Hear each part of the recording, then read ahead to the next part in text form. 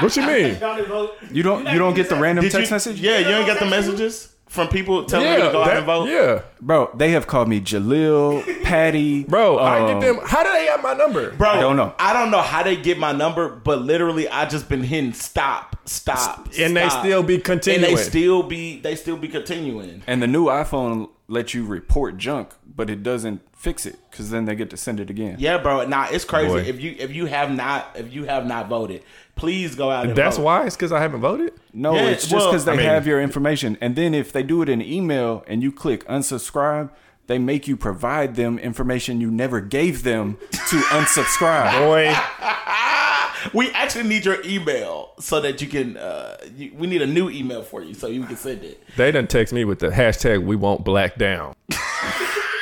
Bro, who be sending these messages? Bro, and I don't know. I'm starting to think that they be sending these from their personal phones because I'm like, how did you... Hey, Dontae, this is Mari. I'm a volunteer with Black Voters Matter. Right. Early voting has started. Hi, Dontae. The power of our votes lift the kids out of poverty and cap insulin rates. Will you be a voter again? Have you ever responded? No. So I respond every now and then there's another group that will text me about buying my house, just randomly, like, we purchase houses. Would you be willing to sell yours?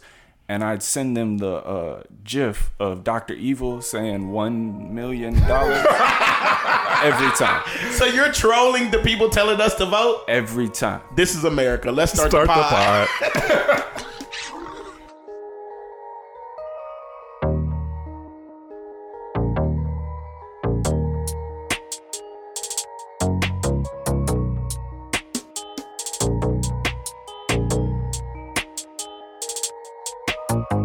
What up, though? Welcome back to another episode of the Soundboard Podcast, episode 61. Yes, sir. And it's your boy, JJ. And I'm here with my boy. Your boy, Dontae. And my boy. Yo, this is Presidential Pat. Produced by... Big KJB. And our boy Coop is not in the building today. He's not. He could not. But he be is here. with us in spirit. This is our first episode without one of us being here, and I don't really know how to feel. That's disrespectful. Because I definitely haven't been. What episode were you not here? This was earlier on. Ooh, you must be forgettable. The disrespect. Oh, no, you weren't. I was. He was. Because that's when Nick was on. Oops. This is the first episode Coop ain't been on. This is the first episode Coop has not been on. I'm sorry. That's my partner in crime, so. But this is the Soundboard Podcast. This is where we come together as black men and just give you our perspective. We talk about life. We are each other's soundboard. Yep. And so we bounce ideas off of each other. We also ask ourselves the question, are we tripping? Yep. You know, we can bring things to each other. And then we view you as our community as the soundboard as well. But Dontae, what's been up with you, man? Hey, man, so you remember last episode we had a conversation about the candid conversations that I was a part of. And, man, shout out to the homies. Yeah. The homies pulled up to support me for candid conversations, man. Before that, pulled up to the IG Live. Oh, y'all did. So y'all pulled up to the live, man, and it just really made me realize that, like, I have a strong unit of homies that really be supporting whatever endeavor I have, and it ain't even no pyramid scheme. I done sat through some of them for y'all too. But it's some helpful. Mm-hmm. And so I'm just thankful for y'all, man. So we had candid conversations. We had a lot of dudes show up, man. And it just made me realize that there are men who really don't have community. Like, there are men who don't have people speaking into their life. So one of the activities that we did, which I thought was super, super cool, was you had one guy talking and you had to listen. And y'all basically took turns. And you not only had to listen, if you were a listener, you had to listen to what he said without talking, but then you had to repeat back to him what he said. And guys, was that difficult for you? No, I actually enjoy not talking, contrary to popular belief. Why is it popular? People I think when people meet me, they're like, oh, Dontae wants to, like, talk and be around people. And that's not necessarily always the case. But it was dope because a lot of guys in the room were like, yo, people don't necessarily, I don't always feel heard. Yeah. Like I don't always feel heard at home or at work, and so it was just a dope evening, man. We had a good time. It was so dope, man. The guys didn't want to leave, bro. They didn't want to leave. Like we had to kick boys out because we was like, hey fellas, it's over, but stay tuned for the next one. So shout out to Dr. G for putting that on. Came to Conversations. That's what's up, bro. She had us up there dancing. Oh yeah, JJ. I was like, what's she gonna ask? She asked whose birthday month, whose birthday is it in October? Yep. Everybody's birthday was in October, had to come to the front. Then she was like, y'all gonna be the dancers.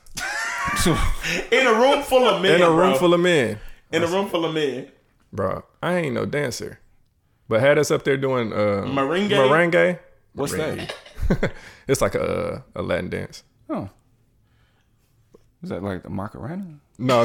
It's like You're so uncultured. It's like salsa, bro. Oh, okay. It's kind of like salsa. So Yeah. you was up there Yeah, with the hip action. Yeah. Yeah, she showed us how to do it, and then JJ did it, bro. It's actually hilarious, but it was cool.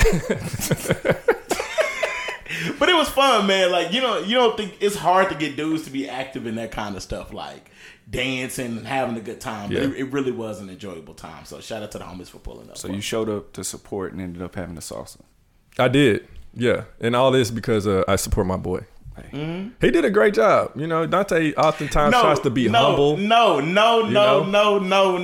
Let me tell you what they did, bro. So a constant struggle for me is, I got tasked with giving the welcome at this event. Mm-hmm. So I'm working on this welcome all week. I'm like, how can I open up this event and just let this be the rally for the fellas? I get to the event, Justin and JJ talking about, nah, be yourself, bro. Be yourself. Nah, I don't want to be myself. So they get in my head about being myself, and I get up there and I just start fumbling. You wasn't fumbling? To me, it wasn't the quality that I enjoyed. I thought you did a good job, bro. That's what I'm talking about. Dontae be hard on himself, but he got out there. He killed it to me. Jeremy did text me and tell me you did a great job. Yeah, I sent one of them questions to Pat. Oh, Pat, you sent the question to Pat? Yeah, and Pat gave me a thorough answer. Good. I'm glad you did that because at first, so one of the tasks was you had to ask guys that you know questions, and because the ultimate idea was, as men, we don't get the opportunity to have people speak life into us. So one of the things was you had to send these questions to somebody so that you can essentially get an answer back and see what they thought about you. What was the questions, Pat? So the questions were, how have I helped you? Mm-hmm. What are my strengths? What do you consider my superpower? What did you say was JJ's superpower? I'm intrigued. Discernment. Discernment. I would agree with that. Yeah. Discernment's a good one.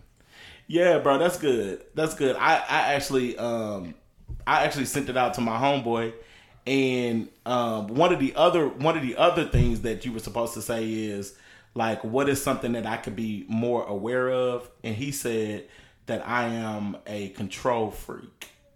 That I needed to let things go. I could agree. He said I was a control freak. But he said my superpower was being able to juggle many projects and not seem stressed. And I said, keyword seemed. Because I be stressed. So yeah, fellas, that's what's up, man. That's what was up on my end. JJ, what you been up to? Well, you know, this week I actually tried something new. Something for the very first time. Salsa? Merengue. I was like, where this going? Nah, so at work, bro, we had a lunch outing, and with your coworkers? Yeah, bro. It was kind of like one of those things you don't want to miss type of deals. Okay. Team building. Yeah, team building, engagement activities, and I ain't been to the last one, so I needed to go to this one. Yeah, you got to go, bro. Yeah, so we had a team building, team engagement lunch, and we went to Pho District, and I never had pho before. PHO. Mm-hmm. Have y'all had pho? I thought it was pho. It's pho. It's pho. Yeah, because there's a restaurant called No Pho King Way. Like Pho King Way, you know? And That's creative. I like that. Yeah, It's it's a a nice play on words. We didn't go to that one, but we went to Pho District, and I never had pho. I never had pho before, and I don't think that this is a food I should have got like at a small table, an intimate table with coworkers. What's interesting is that we went to Pho District, and I'm the only person who got pho. What everybody else get sushi? They got chicken fried rice and some other type of dishes. But they said that you don't want to get. They didn't want to get the pho because it's like a big bowl of soup, basically. Yeah. And be splashing everywhere. It do. And you be over here. Have you ever tried there's no way that you can't get the liquid on place where you like sucking the noodles. Whoa. That's weird. You know what I mean? Y'all know what I mean, guys. You know, when you like, the noodle just, okay. I didn't know what pho was until just now. Yeah. Oh, yeah? So you've never had I've heard people talk about it all the time. I just never had it. So I obviously hadn't heard people talk about it because I didn't even know how it was pronounced. I heard about it back in college. Was it good to you? I didn't enjoy it. Bro, I'm not a soup person, honest. So like, I don't even really like soup like that. But it was straight. I would eat it again. I just wouldn't eat it at that setting. But I would eat it again. I did a really good job. People was watching me at the table, bro. Then no splashes. Took me a long time to eat it, but no splashes, bro. Is it with a ladle or? Oh, come on now, Pat. Like, no, I'm like, how do you like? Yeah, so No, but they're no regular.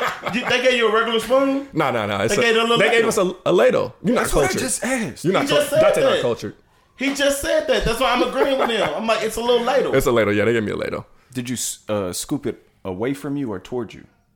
Toward me. So that's how you don't splash yourself. You go away from yourself. I didn't splash myself. Well, And I took this is uncultured. So for you not to have eaten it, how do you know how to splash and not splash? no, that's how you're supposed to eat soup. If you're ever in a like professional type setting, You see how you trying to play us? You see how you trying to play us? I know you don't be in that too often. no, like dinner etiquette type deal. You don't, because it prevents. You know what dinner etiquette is? No, so it prevents you from doing the slurping stuff that you just was talking about. I'm a slurp. Because you could. Now you all at dinner slurping noodles. I'm gonna be me in any situation. And that's why we like you. Hey, but yeah, it was good, bro. I would definitely recommend for you to maybe go out on a date night and try it or something. But it was cool, especially as the temperature changes and it gets cold. Yeah, bro, it's actually cold in Texas. Yeah, It is. for sure. But we have here today our boy Patrick, and Patrick is in town for the weekend. We know y'all love Pat, or at least Pat loves Pat. Y'all just mad because I was a part of the highest rated episode. Patrick been trying to get back on the pod since he was last on the pod, and so y'all probably remember him. He was on the Bachelor Weekend episode when we were in Chattanooga, Tennessee. He gave his viewpoints on just marriage and all that. And so, Pat, it is so good to have you back, bro. Appreciate it, man. Happy to be here. You know I love the Soundboard Podcast. Again, this is Presidential Pat. That's more than a name. It's a state of mind. Let him know. Okay, so Pat. Presidential Pat, what brings you back to the DF Dub, King? So I am in town for Paul Quinn's homecoming. And that's your alma mater. Yes, Paul Quinn College, South Dallas HBCU, the only HBCU in Dallas, Texas, oldest HBCU west of the Mississippi.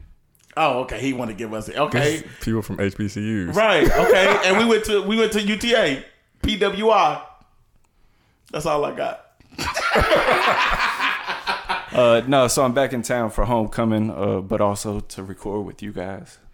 Okay, so Pat, I'm missing everybody at the HBCU homecoming, and to a certain extent, I'm a little jealous. So I ain't gonna even lie to you, because there is a camaraderie that I believe comes with an HBCU.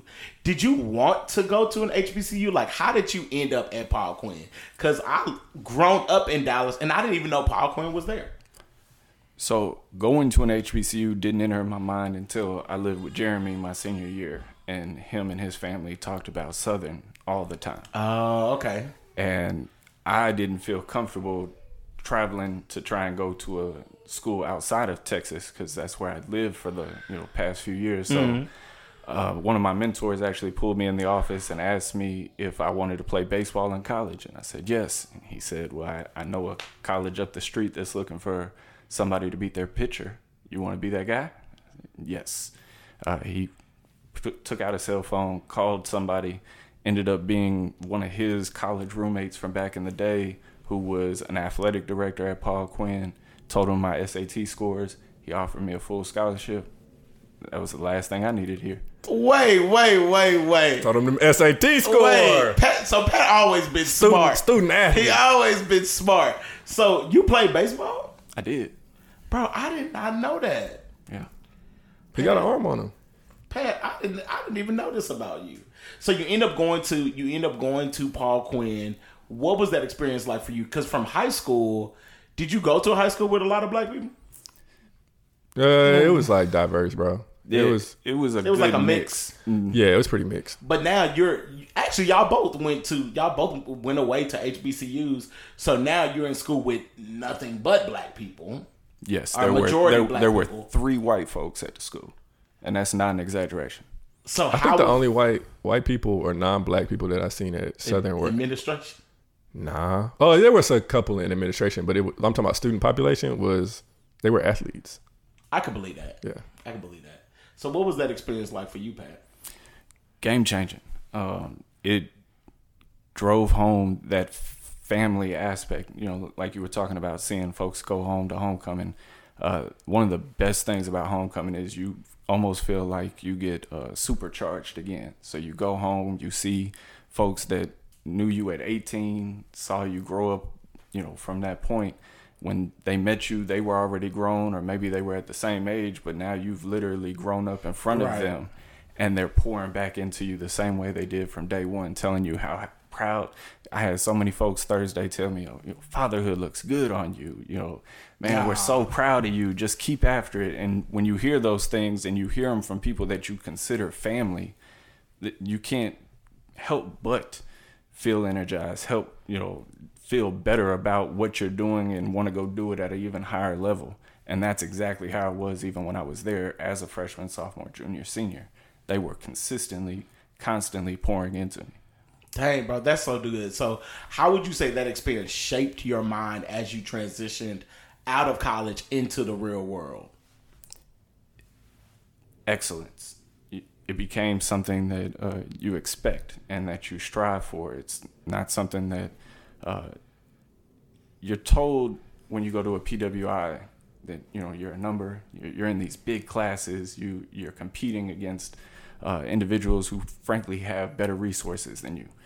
When you're at an HBCU, oftentimes you're pulling your resources together. You're figuring a way out, and so I was able to make a way when there wasn't a way. I'm able to walk into a boardroom even today, and I can talk to anyone in that boardroom about whatever we need to talk about. I can relate to people at such a higher level.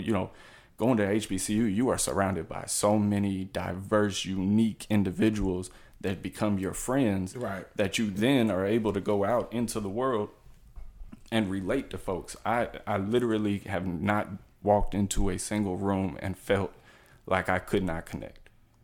Dang, bro. That's dope, because I don't feel like you would hear that. I think when most people think of HBCU, they probably would miss that element of it because they're thinking about just associating with black people, but not realizing the diversity that's within the black population, the black diaspora. Like, it's so many different type of black people that you see at the HBCU. And that's something I didn't see whenever we were in high school, but whenever I transitioned to Southern, bro, it's all kind of black people out here. It is. No, and that's really what it comes down to. You start realizing that there are certain components of being black in America or black in the world that you're related, immediately, friend, kinship. But then being black in South Central Los Angeles is different than being black in Chicago. Right. Or being black in Virginia Beach or in Portland, Oregon. Like, you live a different lifestyle, you're exposed to different things. And then at HBCUs, you have a big international student, so you're getting students from Africa, you're getting students from Bahamas, Jamaica, all of these different countries, South America, and so you start to see that there are things that are similar, even though they're coming from a different country, but then there are extreme differences, and you get to know them, and over, whether it be playing pool, dominoes, shooting dice, whatever it is you're doing, you build these bonds and find, as Jeremy said, that there are so many different versions of Black, even though the outside world may perpetuate the same as one. So, Pat, on our last episode, we talked about this kind of this idea or this need for men in general to have somebody that kind of held them accountable, somebody that they submitted to. And I've heard that people, when they go to HBCUs, it feels like a family. Your teachers don't just see you as a number. They also just kind of hold you to a certain standard of excellence. Was that your experience? Because based on the last episode, we said that we felt like a lot of us lost that when we went from high school to college. Would you say that that was or was not your experience? Definitely. So I will never forget, 2008, Barack Obama becomes president. We celebrated. Facts. All night long. I can only imagine. Being at an HBCU when my president is Black, my Lambo's blue. Everybody ran to the computer lab to get on a computer to be able to put that on, their Facebook, their MySpace, everything. Well, the next morning I had a world civilization test and I got a 25 on it. And Miss Matthews called me and scheduled a meeting with me, the president, and one of my family members to talk about my performance. For real? Wait. That's when you know it's real, when he remembered the name, the class. She called a meeting with you, the president of the school. Yes. And one of your family members. Yes. Because you made a 25? Because I made a 25 on that test, and we needed to discuss my performance and the potential I was wasting.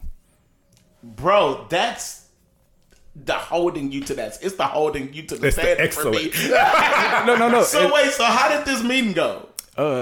Uncomfortably. I had 3 grown-ups who I respected and loved looking at me, shaking their head, wondering if I was about to waste an opportunity of a free scholarship, a free ride to go to college because I wanted to party. And I had to quickly, promise that it wouldn't happen again, that I'd get my stuff together. And I did, thankfully. But it was a very uncomfortable meeting. And that's just one instance. I mean, I was forced to run for student government. I didn't want to. They literally put my name in the ballot. You ain't take it out? No. And made me, they're like, all right, and next up for freshman vice president, Patrick Hillard, come give your speech. I'm like, in front of all of these students, I did not want to do this. Why are you making me do this? Right. Look at you now. Presidential Pat.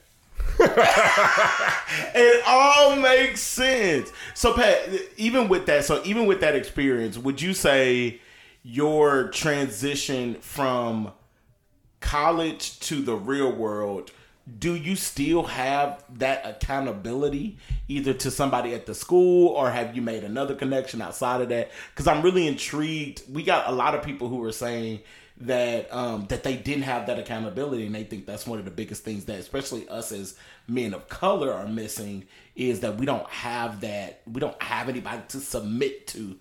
Would you say that you have that? Yes. So on the last episode, you guys talked about how when you're playing sports growing up, a coach is put in your life. Right. Mm-hmm. And then you go into real world and there's no coach. Right. I recognize the need for a coach at all times. And so I have, at every venture, everything that I've ever done, I go look for a coach. Okay. I find the person who's doing what I want to do or doing it at a level that I think is excellent. And I say, hello, my name is Patrick. How do I do what you're doing? No, that's facts, bro. Pat definitely will go into a room. Is that not awkward to you? Why? Okay, so are these people that you know, or these are people that you like, I see you doing something excellent, I just want to get to know you so you can take me under your wing? Are these random people? That's awkward to you? Yeah. So I look at it this way. Everyone's a stranger until you meet them. Okay. And once you meet them, they're not a stranger. They're not a stranger. Networking is all about introducing yourself. And once you've made the introductions and followed up and build that foundation, that relationship, then it's not awkward anymore. I have multiple people who are in my life right now who work at other firms, judges, clerks. I mean, just people who are quote unquote important, who I consistently text, hey, I'm thinking about doing this. What do you think? I talk to, I pull their coattail. Do you so after you make these connections, because there's a lot of connections that you have, because anytime I hit Pat up, he'd be like, oh, I know so and so, like I know somebody, if I'm interested in something or I need something, like, oh, I know somebody that does this. How do you keep up with them connections? Like, is it just an introduction, or are you strategic about also like maintaining those relationships? There is a thought process. So I give a presentation every year to the law students at University of Memphis on networking. And part of it is explaining how to follow up, how to connect, make sure that you keep building it. And so what starts as a conversation over a drink at a happy hour, then turns into a lunch, then turns into going to an event together, turns into talking about a book you've read, talking about a case that you're dealing with. And as long as you keep connected, you don't necessarily have to tap in every day, every week, but as long as you're connected and it's a true connection, it's not, feeble or fake, then when you hit me up or someone hits me up and says, hey, do you know a person? Yes, I do. Because you already built that connection. Yes. And it may not be something that you, like you say, you pour into every single day or every single week, but you've laid that foundation and you feel comfortable just kind of going to that. So you have entered into fatherhood. Who do you look for in this idea of like submitting or following someone of excellence who have been there before? Did you go out and find a dad, somebody that you saw being a father, fathering well, and say, hey, teach me how to do that? Yes and no. So a mentor early in my life told me that with every male relationship you have, you can pick the good out and recognize why the bad is the bad. Okay. And so it's not that you focus on the bad, but you acknowledge the bad is there and figure out why it's bad. And so my own father built that relationship throughout my whole life, right? Great father, follow up with him. I ask him questions. My late grandfather, before he passed, constantly asking questions. I remember lessons that he gave me. I remember things that he did. Jeremy's father, consistently talking to him about things, watching how he raised. I mean, I don't necessarily have people that I'm consistently asking questions of today. I'm using the foundation of knowledge I've built. I've always wanted to be a father. Like, as a young kid, it may sound weird, but like my idea of success was to be able to look myself in the mirror, be happy with the person I saw, and be a good father and husband. Really? That if I could look myself in the mirror, be proud of the man that's standing in front of that mirror, be a good husband and a good father, you're successful. I'm successful. That's what's up. That's a good way to define success. I mean, a lot of people define it by money or materialistic things, what I have, but how do you define it? Depends on the day. See, I was trying to win the lottery. But I would agree I would agree that it is about like being a good husband, being a good dad. That's what I really, really do find value in. So one of the things that Pat, you are a litigator, and I was trying to ask, because every time I hear that somebody's a lawyer, I always be like, I didn't realize how many different forms of law there is. But like, Pat, what kind of law do you actually practice? I, on any given day, can be doing contract disputes, criminal defense, personal injury, medical malpractice, plaintiff. I litigate. So there are so many areas of law. I subscribe to an old mindset. I'm an old soul. And the mindset today is you become an attorney and you find your niche and you do it well. Right. I am of the mindset that you should be able to pick up a phone and call me because I'm your attorney. I'm your lawyer. For whatever the issue is. For whatever the issue is. If you've been injured in an accident, call back. I mean, yes. If you, I always think about that show Suits. Have y'all seen Suits? Yeah. So Right. Pat, that's the life you live?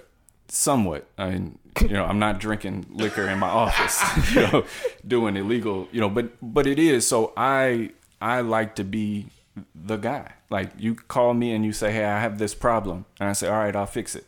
And if I can't fix it, my hope is that I've built such a good network that I can still connect you to the person who fixes it. And in some weird way, I still fixed your problem. No, you still fixed it. Yeah, you helped them find a solution. You were the connector, so I would say that you still fixed it. So this is the thing, Pat. I sit here, I see you with your little vest on, your little button down. You're back in town for your HBCU homecoming. You got your son out there, little adorable kid. Got your wife. And one of the things that we were kind of talking about before we started podding, and I thought it was a different mindset, was you just have a different idea of how you live your life. And I think that that's something that would add value to the listeners of the podcast. So can you detail for us exactly that thought process? Sure. It's, I guess the theme of it is no leftovers. No leftovers. Buddy and I, talking about it a few years back, came up with the concept. I'm not sure if he had piggybacked off of somebody else. No. You coined it. Now you coined it. So they say this is the thing. They say the first time you say it, you give credit. The second time you say it, it's yours. Well, it's no It's leftovers. about to be mine. Hey, this me next week. See, the problem is you like leftovers. No. So the reason, right now I am, and I'm not doing this to brag, I'm just showing you my plate. No, brag, King. No, so I am the upcoming president of the Young Lawyers Division of the Memphis Bar Association. I'm sorry. Let's go. Say that again. I will be president of the Young Lawyers Division of the Memphis Bar Association actually next week I take over. Presidential Pat is a lifestyle, not just the name. It really is. I'm also, I was recently awarded Best of the Bar in Tennessee, Memphis area. Super lawyers. I have all these things that I'm doing. I'm on boards. I'm talking, doing speeches, everything. My plate is full, but I don't have any leftovers. There is not any part of my life that is lacking because of what's on my plate. And so the concept, because it's easier to think about it as a plate, when you're young, you go to a potluck or, a buffet or dinner even, you don't really get to order your own food until you're a certain age. You don't get to decide what goes on your plate. Right. Your mother, your father, your auntie, uncle, grandma, someone Puts the food on your plate. puts the food on your plate and tells you eat it. You might not eat it all. Maybe you eat it all up, but it wasn't your decision. Right. Eventually, you get to an age where you decide what goes on your plate. All of us, as we sit here right now, there is probably only one or two people in our lives we will allow to make our plate when we go to those events. My wife can make my plate. Facts. My mother and grandmother can still, to some extent, make my plate. Right. But that's about it. No one else is out here putting food on my plate, telling me I have to eat something. And so when you think about that, we're not supposed to be gluttonous, and we should never be hungry. Okay. So you shouldn't be weighed down over. Your plate shouldn't be overflowing, but then your plate shouldn't be lacking. Shouldn't be empty. Yeah, you shouldn't, I ate 2 bites. Because in the concept of your life, so if you're very successful at something that isn't actually filling, right? Have you done anything? Have you actually changed the world in a better way? Are you successful? So that's I'm still hungry. Somebody who doesn't put a lot on their plate because they don't want to feel overwhelmed or they don't want to do a lot. And so then they actually aren't fulfilled. They're still always looking for something, but they're afraid to put more on their plate. And then you have the people that they're late to meetings. They're missing assignments, they forget things, you know, and those are the folks whose plate is too full. Watch them out. I feel personally attacked. Go on. And so the thought process is you should every week, daily, monthly, whatever it is, to do your own comfort intake look. Say, what's on my plate? Am I going to eat everything on my plate? Did I intend to put that on my plate? Did it accidentally get there? Did I reach for dessert that I wasn't supposed to have? Is it healthy? That's the last part of the whole plate idea, because you can have a full plate, eat it all, and have no sustenance. Nothing but sides. You know, or all sweet. No fiber. You know, and so you want to make sure to be healthy and to be able to live your adult life the way it's supposed to, that you have no leftovers. You've made your plate. You've said, as a grown-up, I'm going to eat all this food. I'm not wasting it, not throwing it away, not giving it away because I don't want it anymore after I took a couple bites of it. No, I'm eating everything that's on my plate. I'm going to make a happy plate. And because I make a happy plate, I'm leading the successful life I intend. So with that, Pat, even with that, so to make sure that you don't have too much on your plate, what is your rationale in regards to what do you accept, what do you turn away, whether that's an event, whether that is a celebration? Like, how do you know, okay, if I go to this will make my plate to overflow? How do you know that? Like, how do you know what to say no to? Right, because, I mean, it sounds like a lot like boundaries. Like, that's just kind of what I hear in my head when I'm thinking about a plate. But even how you started the analogy, you were listing all of the things that you're doing, right? So it's a lot of different things that you end up putting on your plate. How you go about that? First and foremost, does it take away from my morals? Okay. Does it change me in a way that I'm not happy with who is in that mirror, right? Is it in line with God? Is it aligned with my lifestyle that I've set out, which to be, you know, like I said, a happy house, you know, wife, son. Right. So if it's taking me away from my family, it's a no-go. It's a no-go, unless it's in a way that's going to make the time that I do spend with my family better. Okay. So there is, you know, I am willing to have a moment sacrifice for a lifetime in paradise. Right. That's fine. I'm not willing to sacrifice paradise for this little moment. Okay. That's what I'm talking about. Okay. That's deep. That is deep. So you have to, you go about everything where you say, okay, I can say yes to this, or I can say no to this. It sounds like you're also a part of like several different organizations, whether you're leading them or whether you're just a member of those organizations. How do you balance that? How do you keep track of everything that's on your calendar or on your plate? Well, so it goes back how I actually got the presidential tag. In undergrad, we were talking about my HBCU, I was the student government president. I was president of the NPHC, and I was president of my chapter. So I was 3 levels of president at the same time, at one time.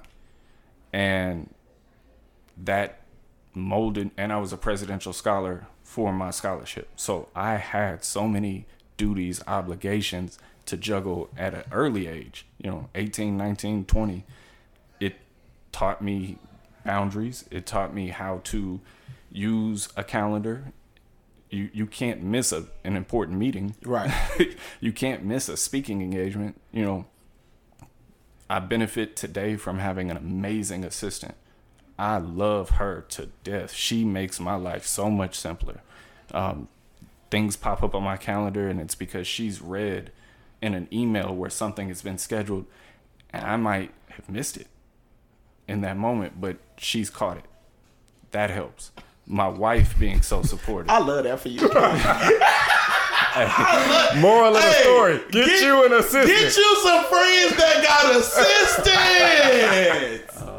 Y'all out here with friends that need assistance. And we got a friend that has an assistant. Asset over liability. Yes, Pat.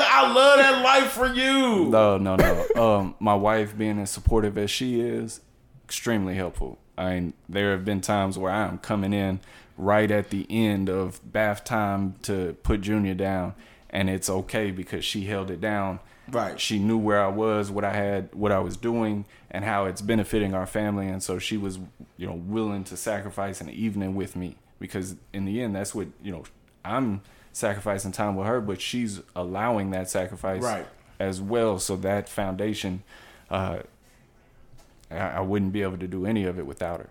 So is it safe to say that for everything that you do, you have a strong why behind it? You're not just doing it because it sounds good. You're not just doing it because it may feel good, but you have a specific why behind it. Oddly, no. Really? Yeah. So, we were talking earlier and you asked me, am I intentional about things? And I'm intentional in the way that I make sure it doesn't detract, but I will, if someone tells me there's something in a room, I'm willing to stick my head in that room, see what the vibe is, figure it out, and then make a decision on whether or not it vibes with me. If the opportunity, you're not closed off to the opportunity. No. It doesn't always have to start with a specific why in mind. And it never, God is great because I have not intentionally done a lot. But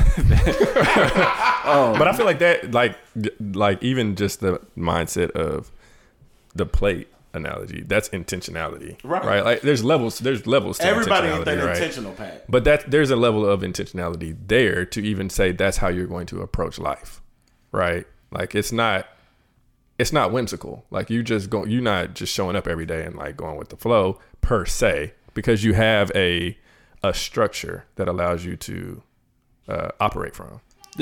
Yes, I would agree with that.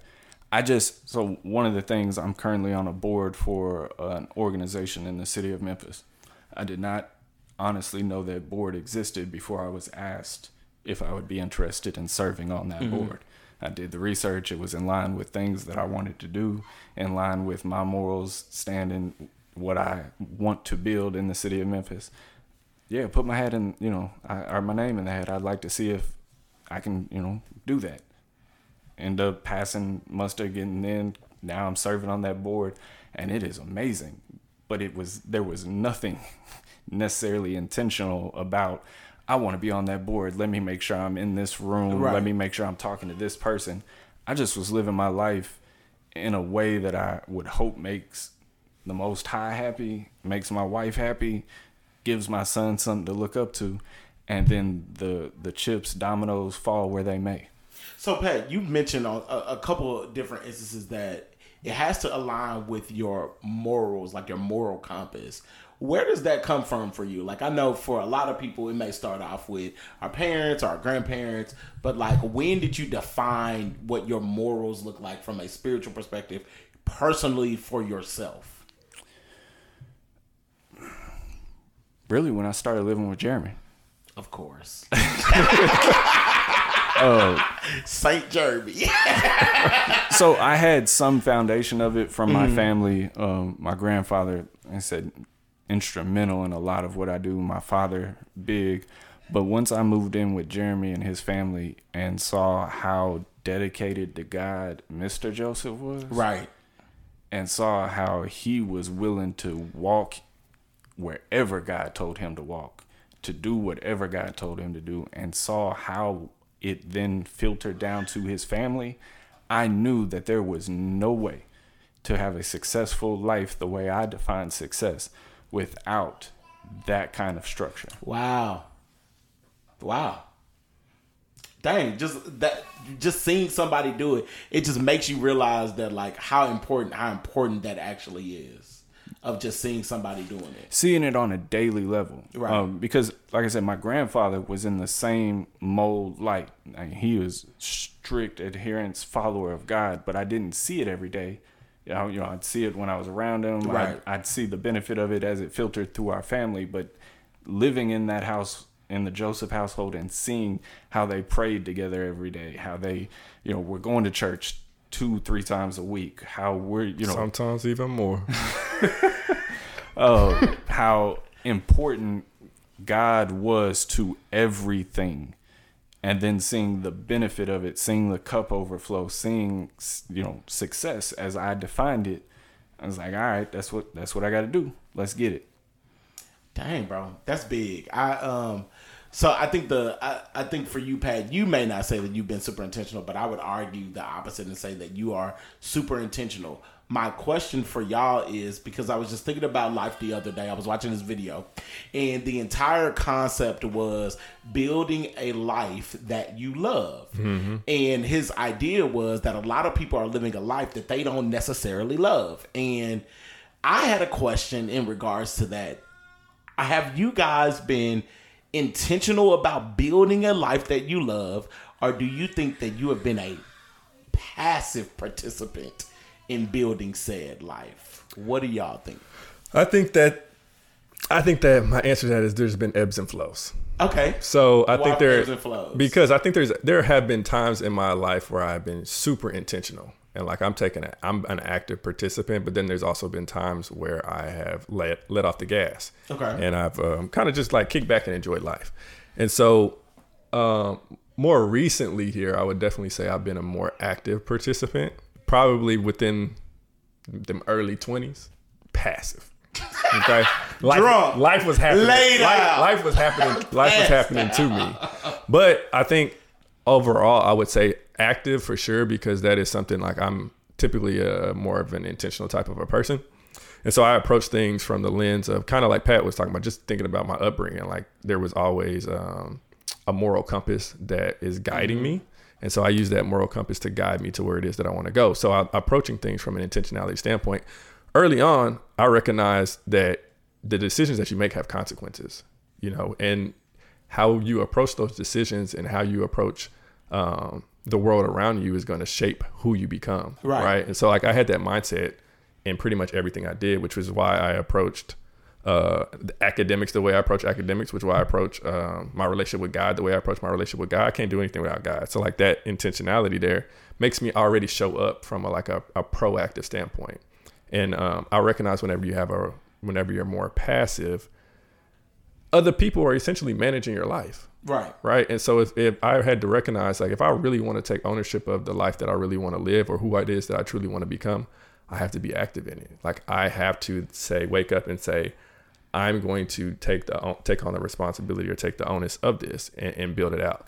Am I where I want to be? No, but I'm definitely taking active steps into developing that, especially now more so. I think part of that is recognizing what Pat said earlier. Like whenever you looking at life through the lens of what's on your plate, seeing the importance of having those boundaries and not putting too much on the plate that now makes it counterproductive. Right. So, Pat, what about you? Would you say that you have built a life you love? Have you been an active participant in that or a passive participant in that? So there was a time in my life, a full semester actually of undergrad, where if I had a decision to make, I'd boil it down to 2 options, and then I would flip a coin. That's okay. 2 out of 3 wins, heads or tails. Let's go. Okay, so what would be the options? Like, go to this party, don't go to this party? Sometimes. So you would leave reckless stuff as 50%. I have a tattoo because one day I was like, I think I want to get a tattoo today. Should I get a tattoo? I don't know. Let's flip a coin. Let me flip a coin, and the coin says, go get a tattoo. Yep. So I would agree that is being super active in the decision-making process. I don't know if that was active. I would say that's opposite of active. Right. I was just leaving it up to a flip of a coin. Active in the idea that, the measure may not necessarily be the best thing, especially if you're leaving the latter option on the table. You leaving it up for chance. But I'm saying in terms of being so thoughtful about it to say, I'm going to make an intentional decision, even if it's just me flipping this coin. I would argue that a lot of people are not that active. It's almost like you wake up and life just happens to you and you just go with the flow. So I would argue that that's what a lot of people end up doing. That's fair. I did have a period of time after I graduated undergrad where stuff was happening to me because I've refused to take an active part of doing anything. I was just living. Yeah. And quickly started to spiral, and I had an LSAT score that was sitting there about to go stale. I sent an application to University of Memphis Law School, the only school I applied to. They said, come on over. I went, and everything changed. Well, see, even in that, you were living passively, and then you became active. So I would argue that I think when I was younger, I was super active in it. College, I was super active in regards to like painting a life that I loved, and I only did things that I loved. When I got out of school, I think that's where like I started to become more passive and started to just allow things that happen to me. It's almost as if when you get into the real world, it's like it's less about love and I got to do what I got to do.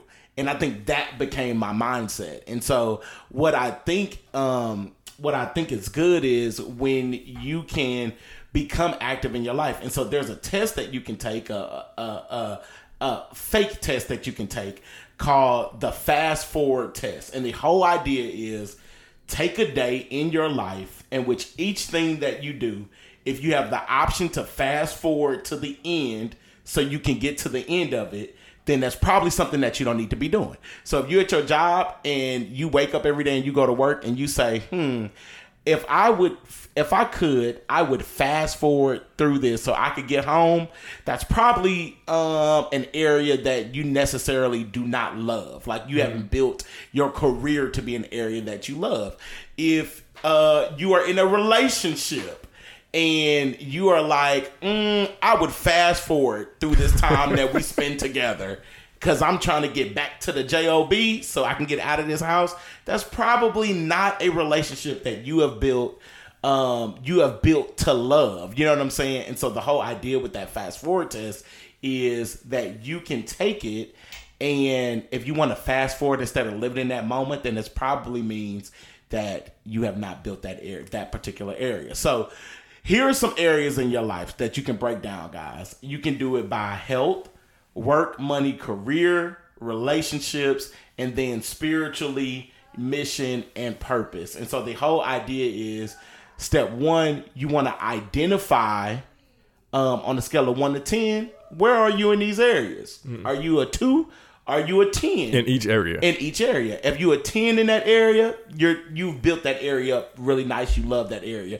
If you're a 2 or a 5 or whatever you deem isn't worthy enough or not good enough, then that's an area that you want to take one small step in. So if it's your health, then you want to do something. You want to say, okay, I am not where I want to be health-wise. Let me take what is one step that I can do to push me closer to where I want to be. And so the first step is identifying where you are in that area. The second step is to experiment. Like try out one thing, try out another thing, try out a third thing. And then ultimately the fourth step is iterate.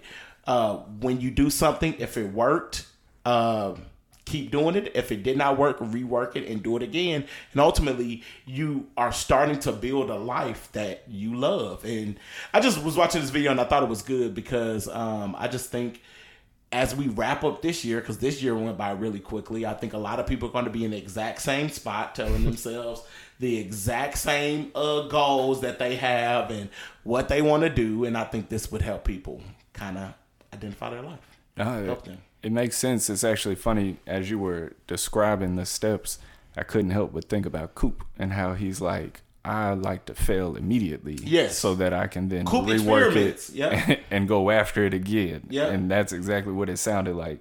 And that's why he's always happy with what he's doing. You know what? That is actually very true. When we think about like people who have built their life, I can think about so many people that we know in our immediate circle who I would say have built a life that they love. I would argue that Econ has built a life that he loves. For sure. I never see that man down. He always wants to do what he's doing. I would also say he's an active participant in his life. He's an active participant. He's always been like that. And so when you think about an Econ, when you think about a Coop, these are people who have been super active and they have worked really hard to build that life. And they have tried, failed, tried again. So they've done the experimenting process. And ultimately, it's helped them to build that life. And so for everybody listening to the podcast, that's our goal and our hope for you that you build a life that you love. And so if you want to fast forward through anything, maybe it's time to reassess.